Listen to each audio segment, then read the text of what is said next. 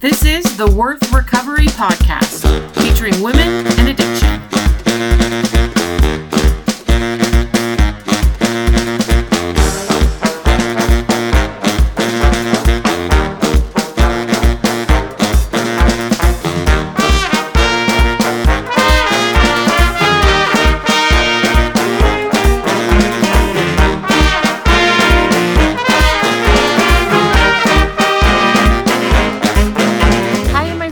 Welcome back to another episode of the Worth Recovery Podcast.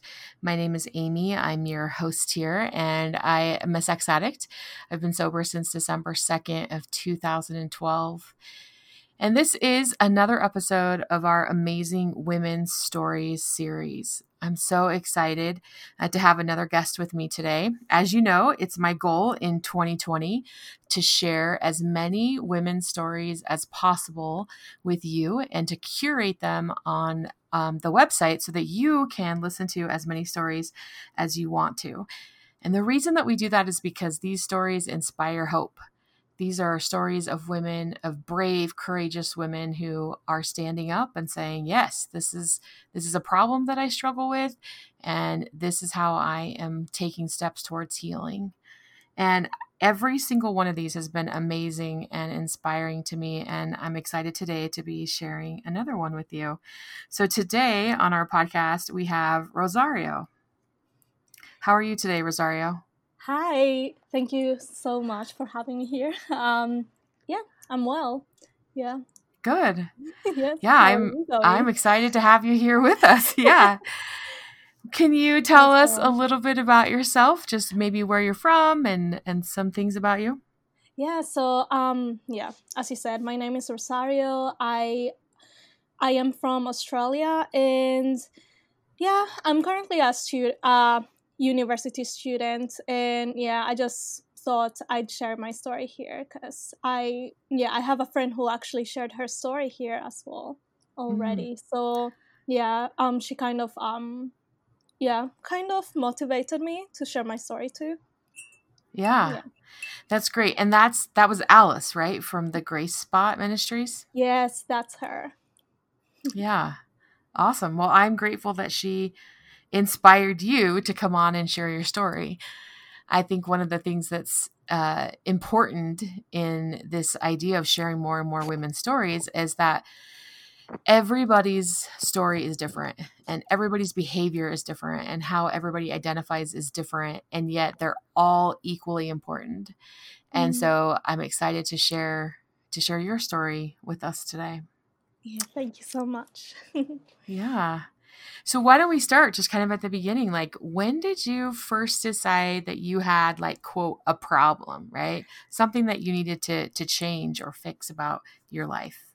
All right. So it's a bit of a long story. But just to give you a bit of a background, before I say when I decided I had a problem. I was raised a Catholic, and since I can remember, I have been told that sex was bad, and I never got why. And during my high school years, I was very in favor of pornography, masturbation, and such. And I was very pro contraception, and I didn't understand what was wrong with sex before marriage. And um, well, everything changed for me when I attended a bioethics talk, where a Catholic speaker taught me my first ever lesson on sex in this one sentence, which went like this. So, sex is the physical expression of love between a married man and a woman, and that ultimate unity between two people in love creates a new life. So, I know that, some people, like this was something that really prompted me at the time to dive into my faith and everything. But that actually having turned my world upside down and questioning about my opinions about pornography, masturbation, and contraception and sex before marriage, it really got me suddenly just wanting to in a sense, experienced sex in a different way than I had been. Mm-hmm. I wanted it to be intimate and loving. I wanted it to be an experience that I would get when I was married. But yeah, Yeah. so having that said, from my background, when I first realized I had a problem, actually came in 3 different occasions. Okay. So yeah, because I think when you first start realizing you have a problem, it's kind of like you think, oh, it's a problem, but I don't want to really consider it a problem in a sense. Mm. And then it takes Mm-hmm. like a bit of, like, it's taken me like maybe a few years to actually be like, okay, yes, I do have a problem. So yeah, like the first time I decided to change my life, I realized how hard it was for me to stop doing what I was doing. And that's when I realized, oh, actually, since I was 10 years old, I had been addicted to masturbation, and I would engage in it every single night, especially when I felt a lot of anxiety. And yeah, like the second occasion was when I was able to actually stop masturbating for a number of months. Mm-hmm. But then I started a serious relationship with with someone I had met at university like a few years back, Mm-hmm. and I found myself wanting to do sexual stuff with my then boyfriend every single time I saw him. And Mm. well, get this, like usually people think that the guy is the one who pressures the girl into things, and in my relationship, actually I was the one pressuring him into doing things. So I knew Yeah, a that little backwards there. yes, Yeah. it's very backwards. So there was something completely wrong there for me.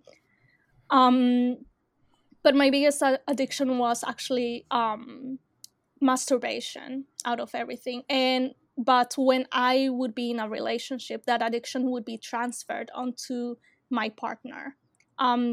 They would become the object for my pleasure.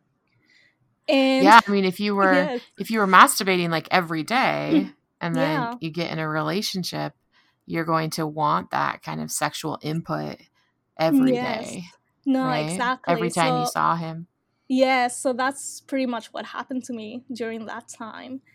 And yeah, the third occasion that I had to like really accept that I did have a definite problem.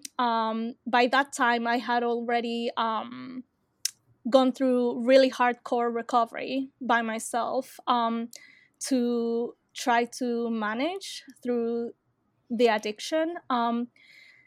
But in 2017, I fell into a really deep depression, and I relapsed into my sex addictions to soothe my mental health struggles.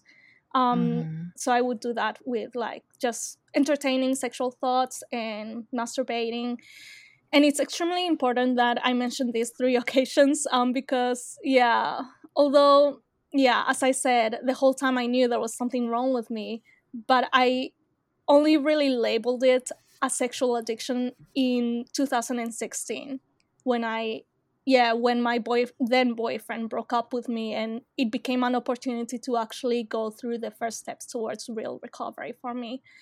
Hmm. But yeah, of course, like I went through so many relapses, and Mhm.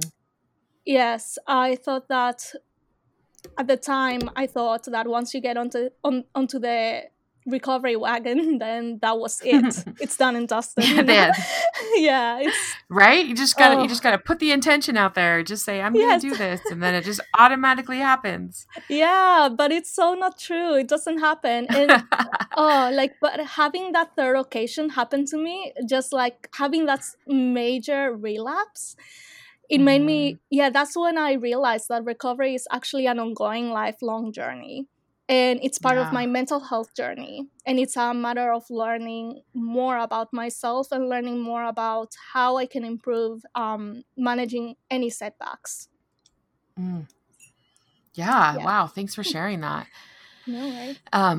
One of the things that I heard in what you were sharing about your early life was that you started masturbation young, but you also didn't get really any information about what sex was. It Oh, sounds like yes. until you were kind of later, except for that it was bad, right? Like Oh, yes. we know that sex addiction or relationship addiction or love addiction doesn't just all of a sudden happen, right? There's a lot of things that kind of contribute to that. Mm. Tell us about some of the things you think in your life that contributed to this kind of obsession with sex or masturbation. Like, what were those things that have happened in your life that helped to contribute to that? All right. So I think from a young age, even though I was never diagnosed, I actually think I had really high anxiety already. Um, Mm, yeah, I would get like, I don't know, I think I would have these occasions where I would just, I didn't know how to handle that anxiety. And I actually just accidentally stumbled upon masturbation, like somehow. Um, mm-hmm. yeah, like I actually can't remember exactly how I stumbled upon it, but yeah, it became my way of managing my anxiety and loneliness at all the time. Um, and then because, well, another thing about my background is that I'm I actually used to live in Spain during my Okay. childhood, and I moved to Australia when I was in high school. So that move actually gave me such a huge culture shock. And Mm, yeah, I had so many struggles connecting with peers and struggling with social anxiety, especially with loneliness and depression. And it was already like masturbation was already my way of soothing my anxiety. So during the high school years, yeah, of course it would like become more of a problem. Like that's the way I would repress my feelings of anxiety, sadness, and loneliness.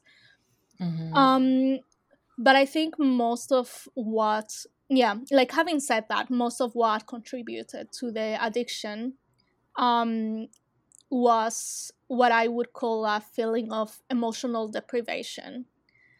Mm, Um, I think most of the time, my addiction was a way of trying to fill a hole where emotional nurturance would only satisfy it. And I didn't get that during my childhood as much. yeah. Um, yes, when you are told that you shouldn't think this way or feel that way, you unconsciously just start internalizing and repressing those feelings and thoughts in a sense.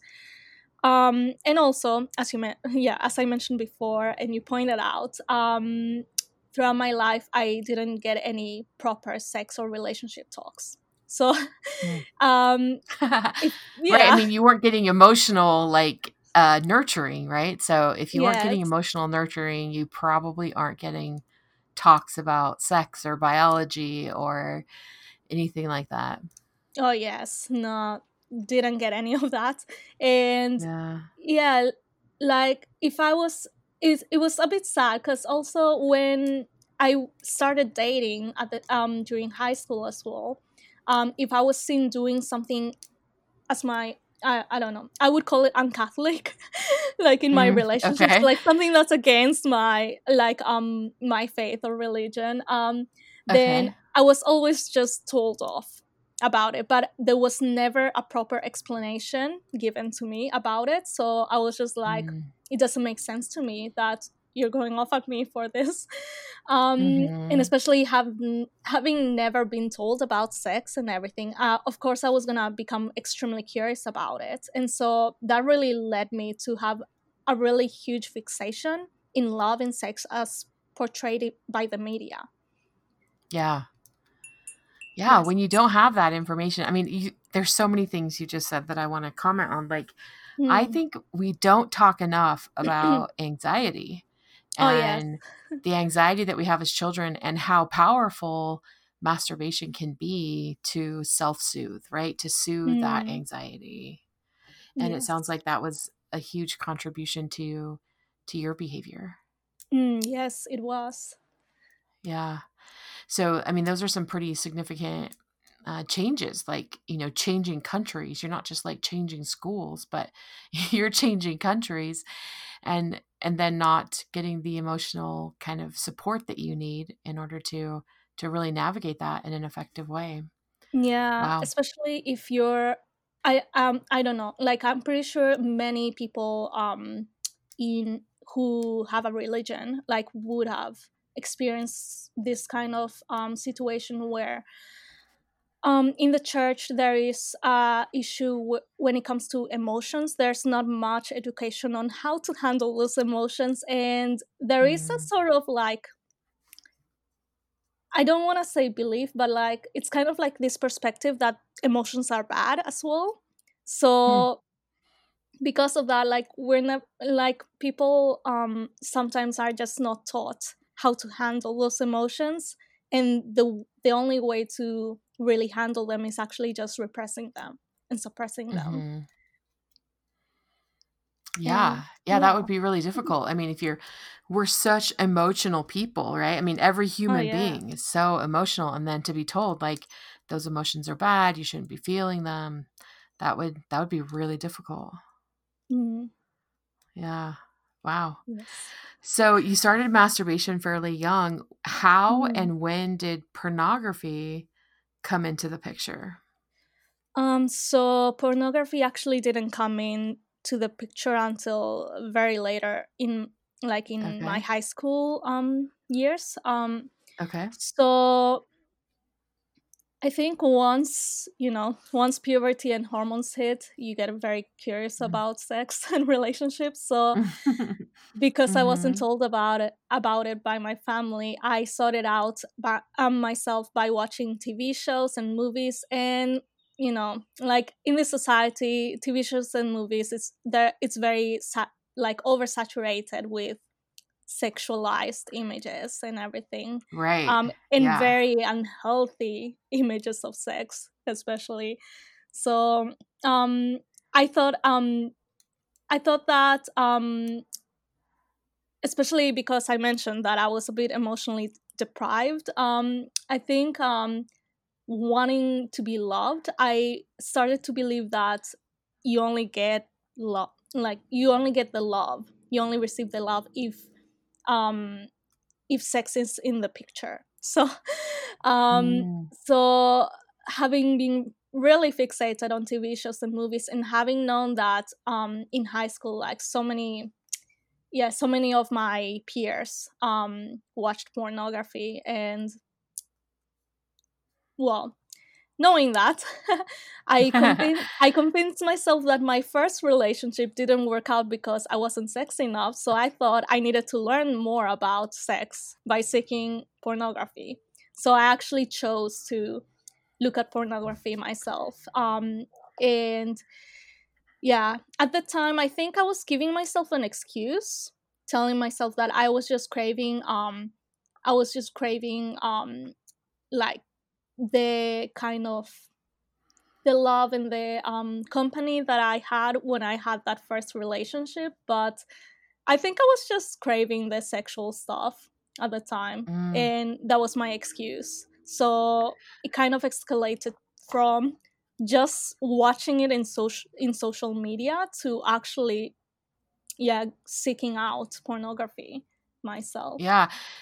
I find that that's a very common pathway to pornography. Yeah. Like that's part of my story as well. I know a lot of women actually that I work with that have that common idea that their first relationship or relationships even didn't work out, and they thought that they were the problem, that they needed to be sexier or needed to know more sexually or things like that, and got involved in pornography as a way to actually try to educate themselves on sexuality.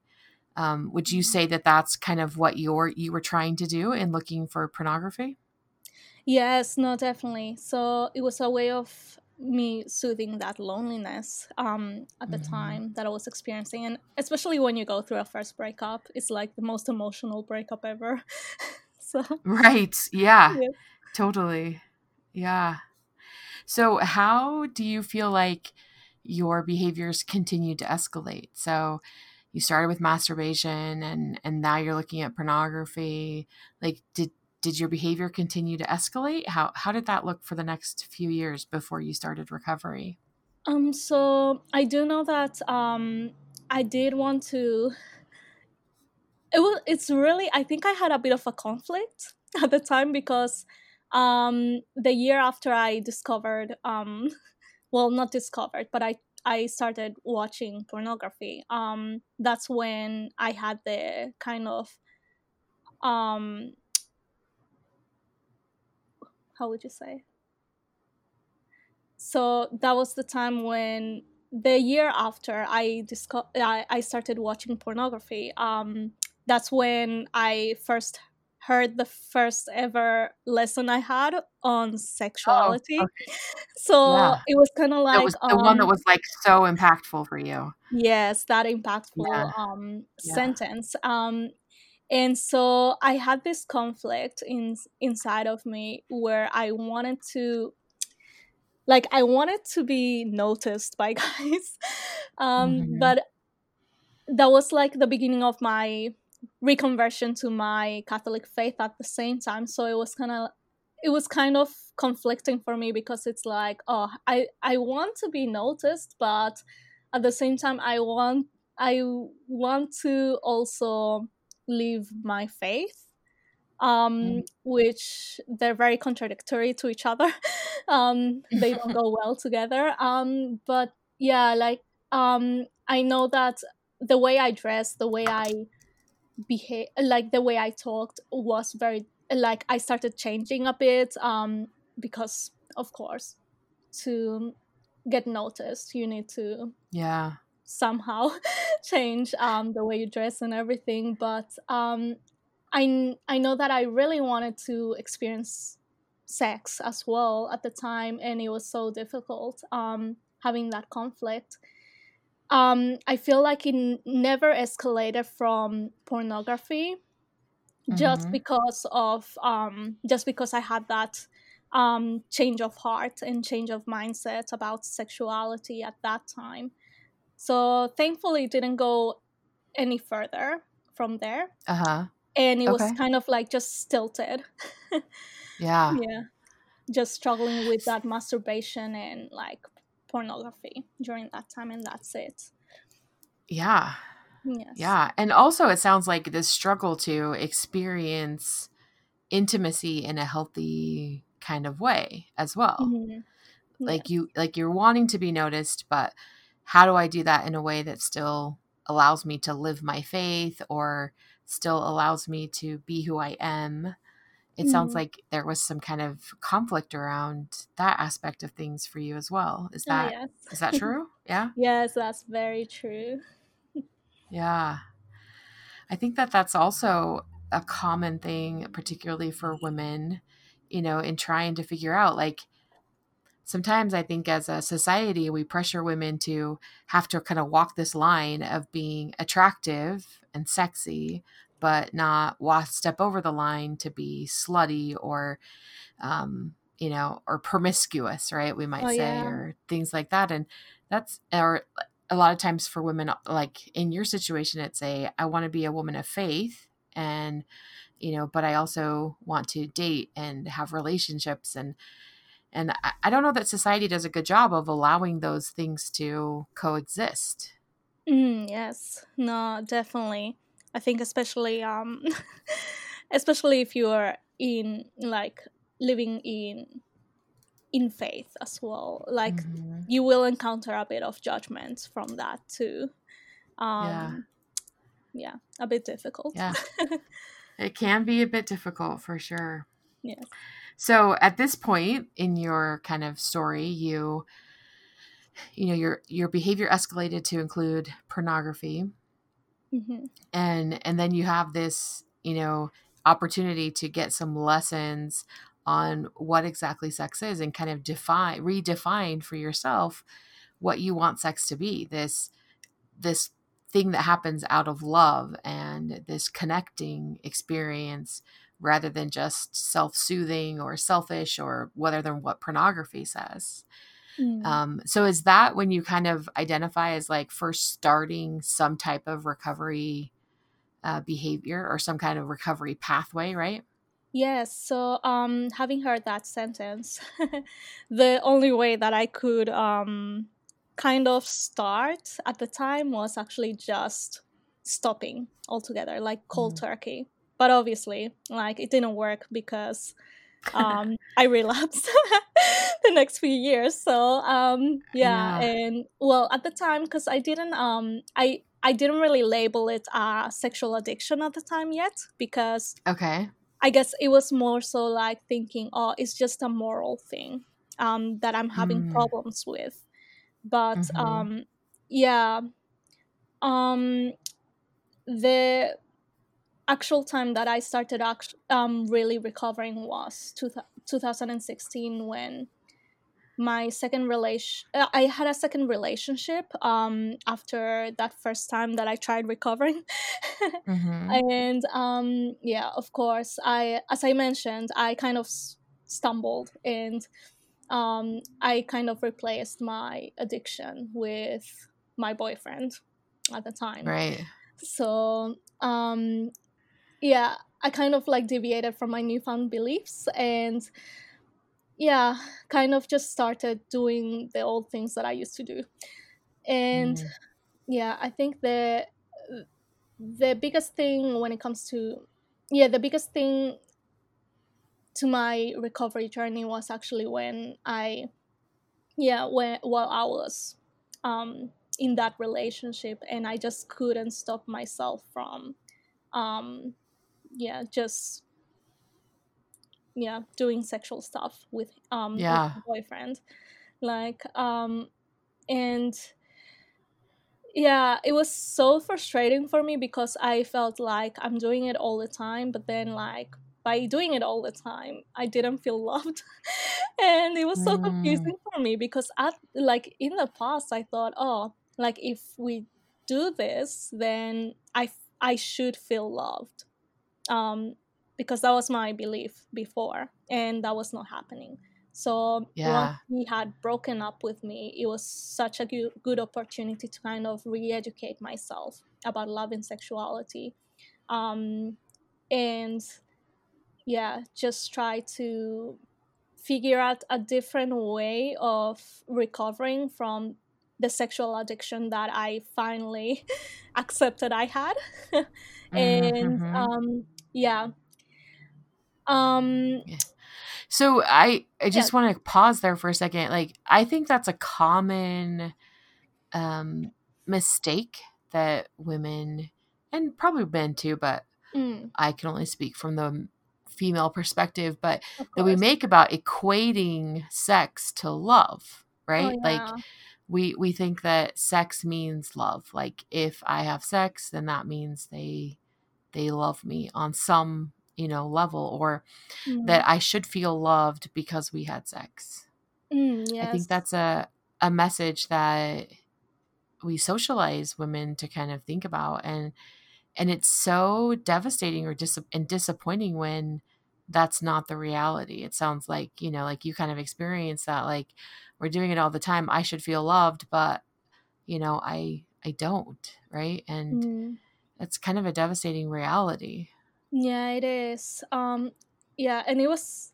I don't know. Every single time I had a relationship of a sexual nature, it was always like that. I would always be thinking that way, and Mm, yeah, but it's so difficult when you start realizing, oh, actually, this is not love. But then because you have already engaged in some sexual aspect with your mm-hmm. partner, you become attached to them already, not Right. just emotionally, but physically. So it's kind of difficult to kind of just step back and be rational about, oh, actually, this is not really the right relationship for me in the first place. So Yeah, that's such a hard yeah. thing to do, right? When we're already caught up in kind of that sexual Mm, energy of a relationship and we haven't really evaluated, like, is this the right thing for me? mm, Or, yes. right? Yeah. Yeah. So you the first relationship kind of broke up, and Yeah. then you said you had a second relationship, and did that Yes. one break up as well for the same reasons, or what happened So with that one? so that one, it was because well, I was, yeah, of course, during that relationship I realized there was a problem with me, and I was going going back to my faith as well again as well during that Mm-hmm. time. And I started thinking like I really want to have a loving relationship that doesn't need to be relying on all of this sexual stuff.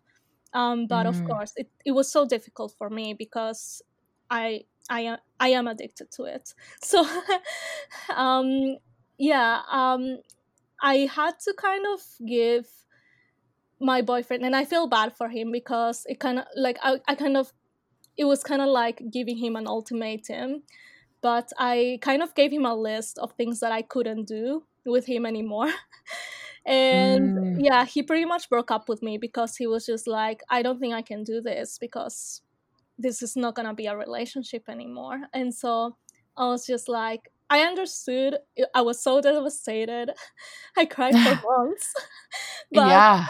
yeah, but it was I think yeah, it was good that I made that list. I feel bad because it felt like an ultimatum, but actually it was really good for me, especially because I just I feel like having been in that relationship and having had started all of that kind of in a sense associating him with my addiction, then Mm-hmm. it, it just couldn't work anymore. So Mm. yeah, I had to take like a Yeah. whole year off from dating and try to kind of ground myself again, and find a way to redirect those that sexual energy Mm-hmm. somehow. So yeah. So tell us about what that looked like. Like, what are some of the things that you did to try to redirect that energy, or to try to heal and kind of change your behaviors in this area? Yes. So I think I mentioned the first time I tried to recover, after I heard that first like that sentence about sexuality that changed my life. Mm-hmm. At the time I was repressing everything, and so this second time round when I was going the recovery during 2016, I realized I really needed to really re-educate myself about sexuality in a Mm-hmm. healthy way. Because of course, like before I was trying to kind of shun those sexual desires I had, kind of not accept them, and trying to, in a sense, trying to abolish them. So Okay. so this second time around I really needed to understand them instead. Mm. And it really it was so difficult because if you're conditioned to believe that sex is bad for all of your life, then it's hard to actually embrace the fact that sexual desires are actually a good thing. They're actually a beautiful thing. So yeah, so I needed to understand um, why I had those heightened sexual desires. And so it took a whole lot of self-reflection. Um, yeah, and just realizing that why I was engaging in those behaviors of masturbation all the time, especially. Um, So it's kind of like, I'm pretty sure you've heard about cognitive behavioral therapy model. Yeah, Yeah, it's kind absolutely. of like that. CBT. Yeah, like CBT, like you, yeah, just looking at, okay, so what, like, when does it happen? Like, what feelings go on inside of me? What thoughts go on inside of me? And to figure out, yeah, where those behaviors start off from. Like, there's Mm-hmm. always a trigger. Um, so yeah, so I needed to really understand where it started all the time. And also, because I was a very lonely kind of person, I always found it difficult to connect with people. I knew that it was very important for me to have a community of like-minded people, in the sense of like people who believed the same things that I believed, that valued the same things that I valued. Um,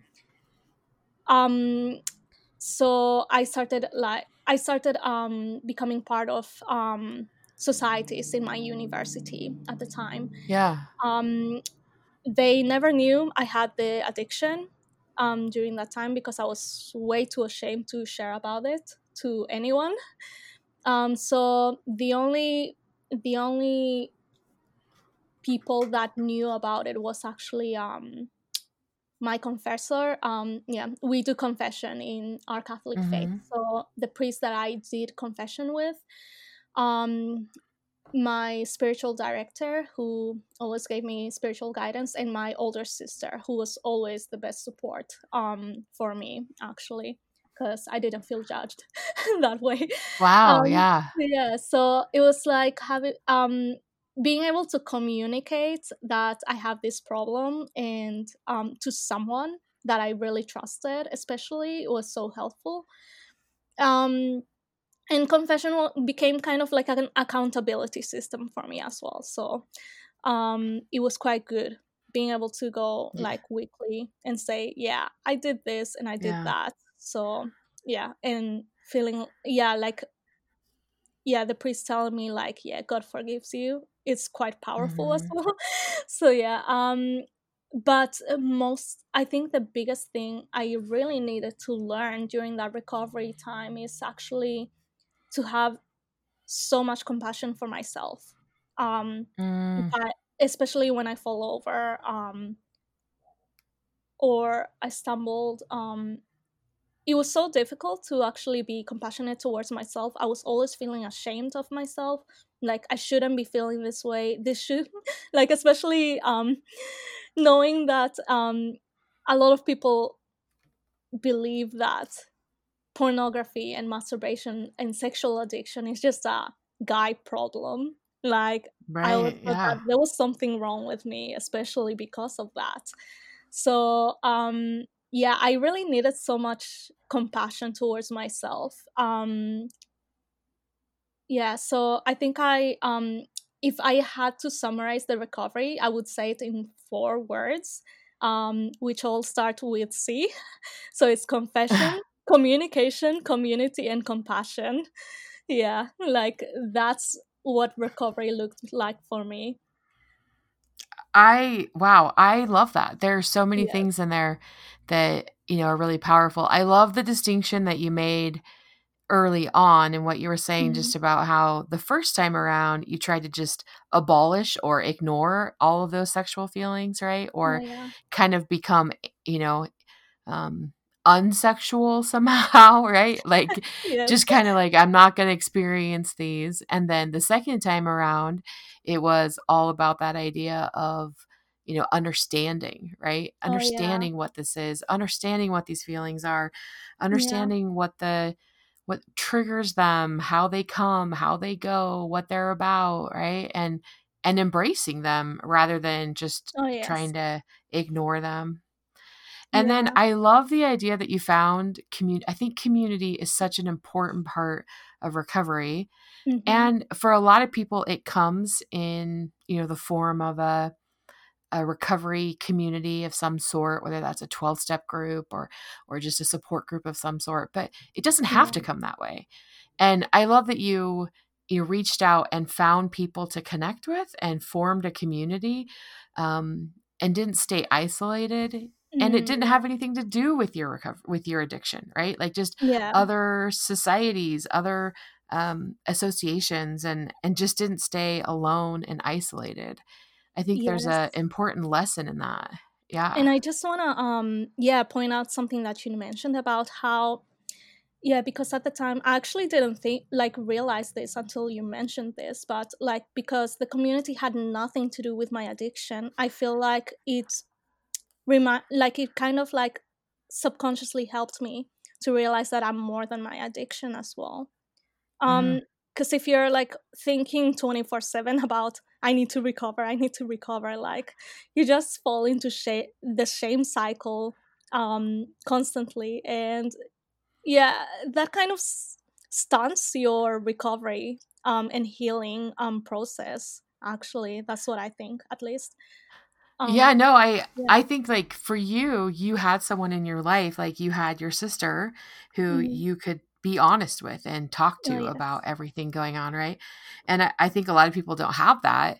And Mm. so that community support is that place where they can be honest and real. And that Yeah. becomes like their accountability, which you kind of had with your sister and your confessor, right? And your Yes. spiritual leader were able to kind of provide that support and accountability for you. And a lot of people find that in a 12-step group or something like that. But Yeah. I think you make a really excellent point that we can't become so obsessed with recovery, or, and that's not the right word, but like we can't Yeah. drown ourselves in recovery to the point where we forget that there's a whole nother world out there, right? Like that there Yeah. is all these other things that we can be doing, that were more, like you said, more than just our addiction. I remember like early on in my recovery, Yeah. I had one of those moments because I was going to a lot of 12-step meetings. I was going to a lot of therapy. And, at 12-step meetings, like I would always say, my name is Amy and I'm a sex addict and blah, blah, blah. Yeah. Right. And I was at a party for a friend of mine, and it was like I was all new people to me. And I remember my friend being like, "Okay, Amy, so tell us a little bit about yourself." And me having this moment of like, I'm Amy, I'm a sex, like I didn't say I'm a sex addict, but like that's what Oh, went through my head, of yeah. like I don't even know how to, like, what to say. Like I don't know who I am. Yeah. Because it becomes And part of your identity. Like, by that yeah. time, if you keep saying it over and over again as well. Yeah, I think that it can help you for sure. And Oh like you're yeah. saying, you've got to have that outside connection too that says like, I am more than my addiction. Yes. And I found that in other ways. But that was my moment when I realized like, oh, I need to have that too, right? Like it can't be Yeah. all 12-step groups all the time. And Yeah. so yeah, yeah. And then I love your 4 C's. I love Oh that yeah. that concept, of just like let's see, make sure I get it right. Community, communication, confession, And and I compassion. miss Yeah. compassion. That's right. That's That's the how most can I miss that important one, thing, I right? think. Right, exactly. I'm sorry Yes. about that. Yeah, like No, no, but that's the thing. I Like, I think it kind of reflects on our society, though, because yeah, like, if, like, it's very easy to forget to be compassionate with ourselves. So we don't mhm, think of it as something that's an important part of our journeys. mhm. Right. And I absolutely agree with you on that. Like Mm, I need to, yeah, we all need to probably be a little bit more compassionate about this to ourselves, right? yes. Wow, what a beautiful kind of experience and story. So, how do you practice recovery today? Like right now, like what does your recovery practice look like? I mean, you've explained your 4 C's, which is awesome, and maybe that's what it looks like. Is there anything else that you do on, a regular basis to kind of keep yourself in that good recovery space? All right. So I think one of the things we've been mentioning a lot was about understanding our emotions. And Mm, yeah, like, I think because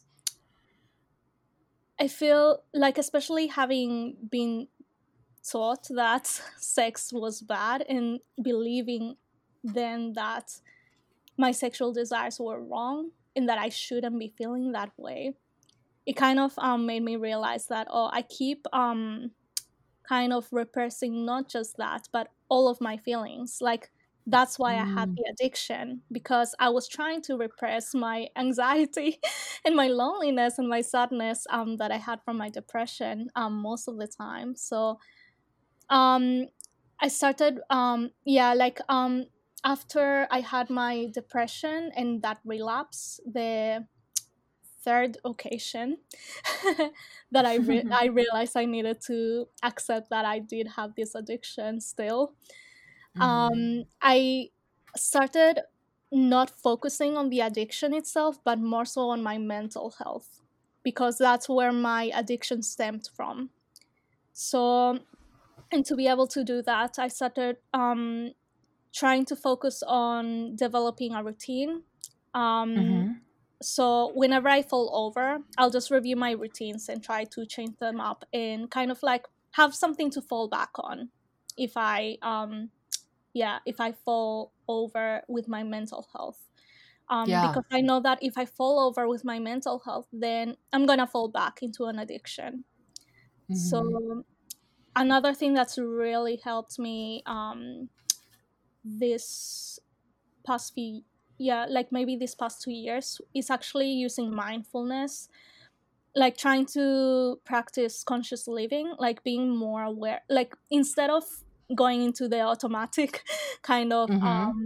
um behaviors, trying to be more conscious about what I'm doing and everything, and sometimes even using guided meditations to kind of ground myself back in right now, which Yeah. has been very helpful for my sleep too. So, Good. Yeah. and yeah, that's like one of my biggest problems, like my sleep. And that's how, yeah, like when I, during my childhood, since my childhood, I've always had sleeping problems. And the way I would help myself to fall asleep was actually by masturbating. Because, yeah, Mhm. I just got tired afterwards. So the way, yeah, I try to use mindfulness instead for that instead, because I know that's my problem. That's one of my issues, Mhm. that's one of my problems. So, and yeah, the biggest thing, like, I try to, not try, I practice um every single day, is actually having lots of self-compassion towards myself, like reminding myself that I'm a human. Like, Yeah. even though I don't know, I hate that our like there's this sort of um mindset in our society these days that I don't know, this kind of view that everything needs to be perfect in a sense, like you have to wake up at 5 a.m in the morning and have a perfect day, the ideal day, and be productive and stuff like that, and that doesn't happen for me most days Mm. actually. So like trying to remind myself how I'm just human really helps me so much. Yeah, like without the self compassion, like I think that's pretty much my foundation. I wouldn't be able to continue with my healing process. And then uh like I can't reiterate the um how much talking to a psychologist actually helps, like the right kind of Mhm. psychologist. So Right. finding one that's actually, I think it would be really hard to find the perfect psychologist, but yeah, I was fortunate enough to find one that aligned with my values, with my faith, and that also was not judgmental, that was so grounded in humanity. Um, Mhm. so yeah, it really helps to have the right kind of psychologist, but also having the right kind of support network, like finding the people that you really trust, that you can really Mhm. trust, and who you can reach out to when you really need to, and who will say the right words if you're kind of like about to give up. Yeah, and I think finally also part of my recovery practice is also a lot of journaling. I try to, Hmm. well, I'm not gonna I'm not gonna lie. Like I do find it a bit difficult most of the time, but journaling is such a, yeah, like I use journaling as a way of prayer for myself. But journaling, even if it's just for self-reflection, is, even though it's so difficult, because it's kind of like you have to face what's going on inside of you by writing it all down. But um it's a really good way to process your feelings and your thoughts and to release them in a sense. Yeah. So those are the sort of things I've been doing for my recovery practice during these days, especially. So yeah. Yeah, right. That's awesome. Those are some really Yeah. good thoughts. I love your idea about mindfulness, Mm. and then also you said about like emotion, like tending to Oh our yeah. emotions, I think is so important. I love the work of Brené Brown, Oh and yes. right, one of the things that she Yeah. says is you can't selectively numb emotions. Oh And yes. so, Definitely. and so the idea of like, if we're numbing emotions with masturbation or with pornography, then when we stop numbing that, all of a sudden, all of these emotions are going to come back. And we've got Mm, to be yeah. prepared and tending to all of those emotions. So, yeah, Yeah, no, that's why that's amazing. especially with mindfulness, I feel like Hmm. it's such a huge asset because um unlike what people think, it's not about like emptying your mind or emptying your body of like whatever's going on inside of you, but it's actually allowing yourself to feel and to just Hmm. sit there with those feelings. So yeah, I Yeah, I think love it's so that. important. Yeah. Well, Rosario, thank you so much for being here today and Mhm. for sharing so much of your story and your experiences and the wisdom that you've learned while you've been in recovery. It means a lot to all the women out there who are listening and who are looking for hope and want to get on a good path. And I just so appreciate you being willing to share with us today. Oh no, thank you so much for having me. I really appreciate that I'm able to share my story.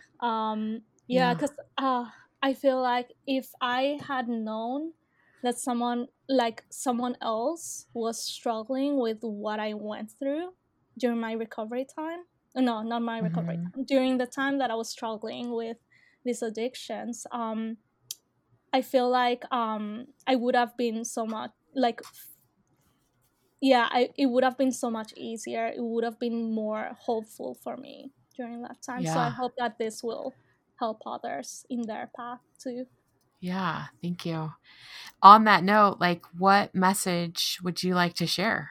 You have Oh yeah. um, hundreds of people Yes. out there listening, right, to your story. So, is there anything else or anything specific? And what message would you like to share to women who are in that recovery process?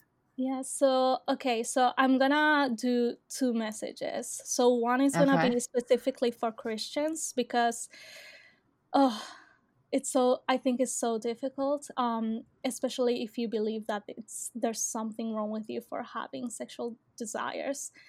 Mm-hmm. And for the Christians out there, I really want you to know that God doesn't love you any less for struggling with mental health illness or addiction. He really loves you even more and desires to share with you his graces and strength all the more during this time of recovery. And for every single person out there, for every woman out there that needs to hear this part, be compassionate with yourself and meet yourself where you are at right at this moment, because I think it's really important to realize that our emotions are signals of something happening within us that needs to be tended to and nurtured. So listen to Mm-hmm. what your emotions may be telling you rather than judging yourself for them. Yeah. Mhm. Two beautiful messages. Thank you so Yeah, much. no worries at all. And thank you so much for having me over. Yeah, of course. Mm-hmm. Well, my friends, this is the end of another wonderful story that we get to add to our Women's Stories series here at the Worth Recovery podcast. I just want you to remember that no matter what is going on in your life right now, no matter how far you think you've gone, no matter if you're in the bottom of a pit of despair, that you are worth recovery. 100% worth it. And if you don't believe that, you can just rely on me, and you can rely on Rosario's hope and knowledge that you are worth it. And we want you to recover and be compassionate with yourself today. Remember that I was going to end, but then I just remembered an announcement. I just want to remind everyone out there, if you want to share your story with us here at the Worth Recovery podcast, we want to hear it. We want to share as many stories as possible this year in 2020. I just want to flood the world with women in recovery. That's kind of my vision for the rest of this year. So if you want to share your story, you can contact me via the website, worthrecovery.com. You can email me directly, Amy, AMY, @worthrecovery.com. You can also check out the Worth Recovery Facebook page or Instagram page or Twitter page, any of those. And we would love to share your story. We can set up a time to talk and chat and get ready to do that. So remember that I love you. I pray for you, and I hope you have a fantastic day. Thanks again. Until next time, Amy.